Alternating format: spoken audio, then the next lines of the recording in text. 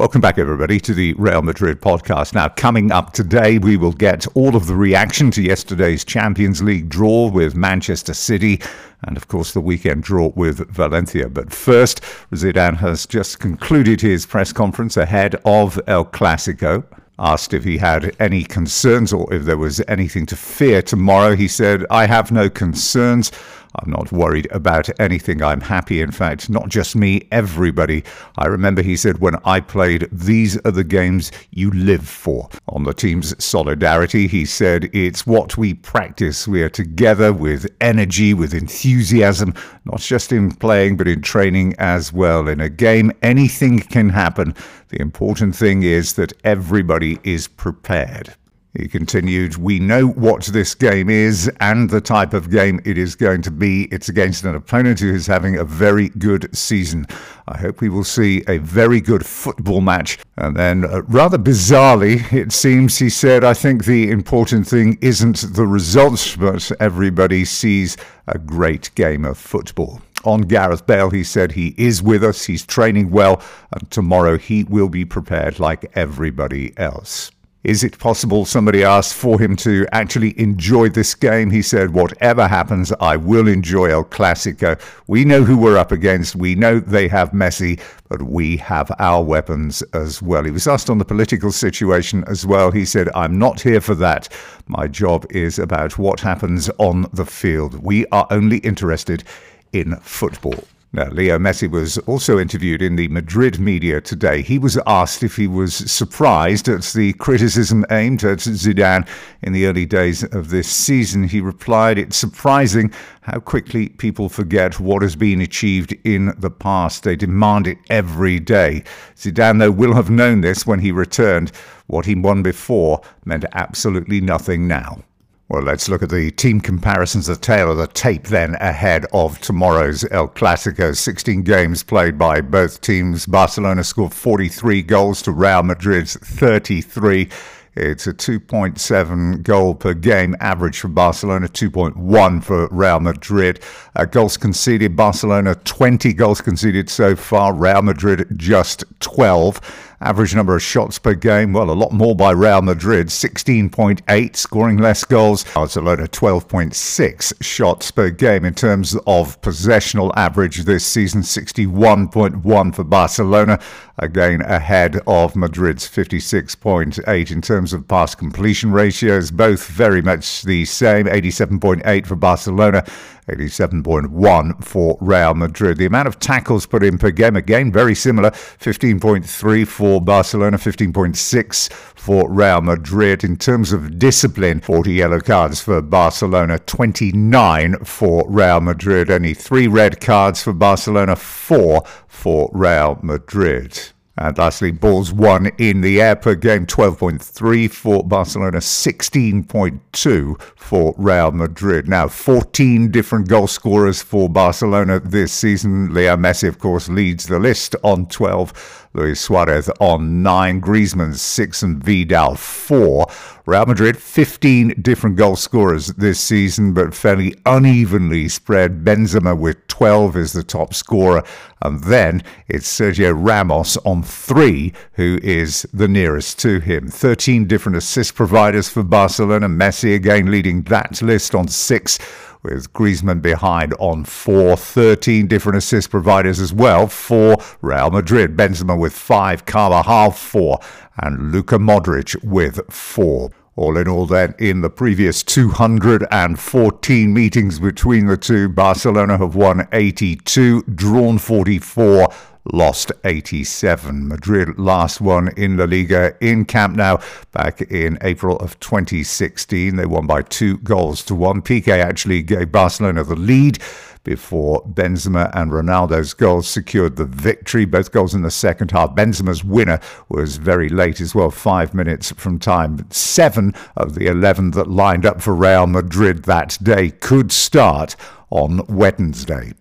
A quick update on the injury front ahead of the final games of 2018. No good news for Marcelo. He will not be fit in time for El Clasico. James Rodriguez has returned to full training. Best news, though, for some is seeing Eden Hazard moving without crutches. He's back doing strength work in the gym. He's still, though, a couple of weeks away from joining in full training. Now, moving on to the reaction over the last 24 hours to the Champions League draw with Manchester City. Butragueño speaking said, Manchester City have invested a huge amount of money in recent years.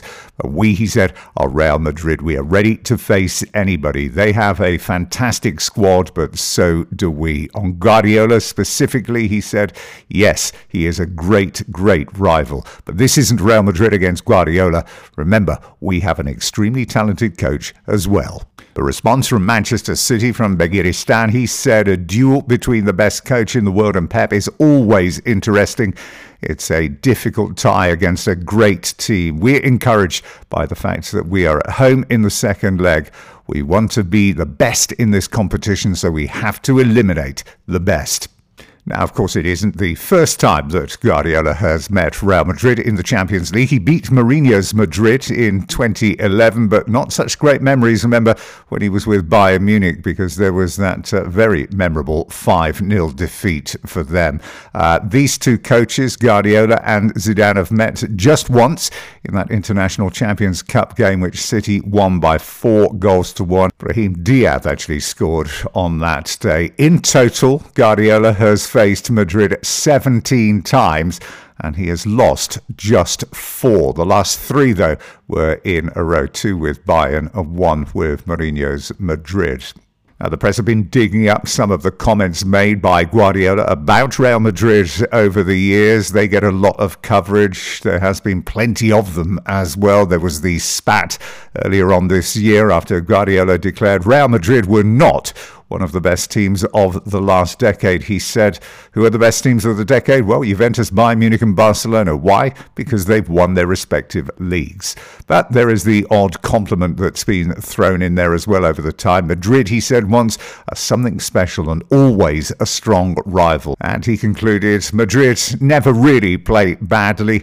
I admire their consistency to be up there year after year. Moving on then, time to round up some of the transfer rumour and speculation currently circulating in the press, beginning in France. L'Equipe today reporting Real Madrid are preparing to sign Camavinga. Rennes, though, they say, are holding out for a fee of around 100 million for the talented 17-year-old who just a few months ago was valued by Rennes at 60 million. Now, moving on to Neymar, he granted an interview to France Football magazine this week on PSG. He said, well, why would I want to leave here? I have 2 years of my contract left. The team are progressing well. This season, the goal is to win Champions League. My priority is PSG. On separating the fictional Neymar, what everybody reads about in the press, and the real one, he said, well, very few people know the real Neymar. My parents, maybe, and my friends are the only ones. The real Neymar is peaceful, very happy. He's somebody who likes to be with family and friends. On Messi, he said, it was an honor to play alongside him. He is my friend, and I will always love him.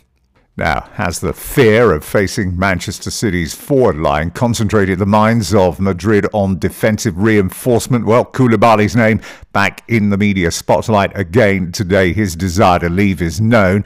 Madrid, it said, will try to tempt in January with a 70 million offer for him, plus James Rodriguez going in the opposite direction. And also back in the headlines as a potential option after the goal struggles again at the weekend, Marcus Rashford at Manchester United. What would it take to turn his head? Well, speculators believe it could be the 13 million per season being dangled in front of him and 100 million pounds for Manchester United. Again, looks unlikely, but with the potential acquisition of Erling Haaland, should he arrive at Old Trafford, well, that might change the narrative.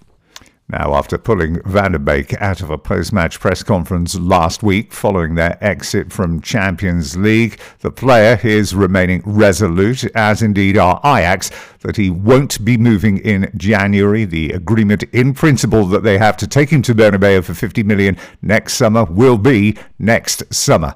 Marcelo's future is again being discussed. He has always vehemently insisted that he will remain at Real Madrid and he will retire at Real Madrid. But a window of opportunity to sign for Juventus may be fast approaching again. Remember the return of Hakimi in the summer and Mendy's emergence as well. Well, Marcelo's future once again looking uncertain for some. Now, it seems like that 1-1 draw with Valencia was days ago as opposed to a day and a half ago when it took that injury time equaliser from Benzema to thwart Valencia, when it looked as if it was going to be one of those days when, even with over 64% possession and 19 chances created, it wasn't going to be enough. Now, some did question the selection, which didn't include Casemiro. Butragueño's view after the game, he said, well, we had more than enough chances to win this game. It was an opportunity missed. Zidane's response to questions on Casemiro, he said he has played a lot of games this season and done a lot of travelling internationally. I'm happy with what we did as a team without him. Hero of the hour yet again, Karim Benzema. He said, I want to win this league. I've got a lot of confidence in myself at the moment, but the help of my teammates is going to be key to all of our successes.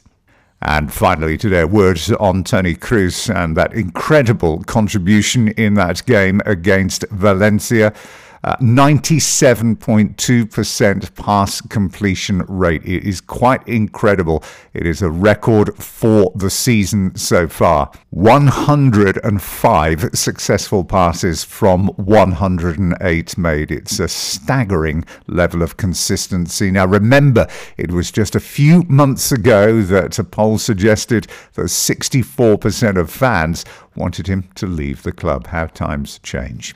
And that then just about wraps it up for today. We will be back later in the week to look over the result of El Clasico and ahead to the final game of 2019 against Athletic Bilbao at the weekend. Don't forget, you can catch up with all of the previous episodes of this website, and there's about 128 of them now over at that website, www.realmadridpodcast.com, or via iTunes, Google, Spotify, or Stitcher. Enjoy El Clasico. Until later in the week, from me, Tim Capel. Bye-bye for now.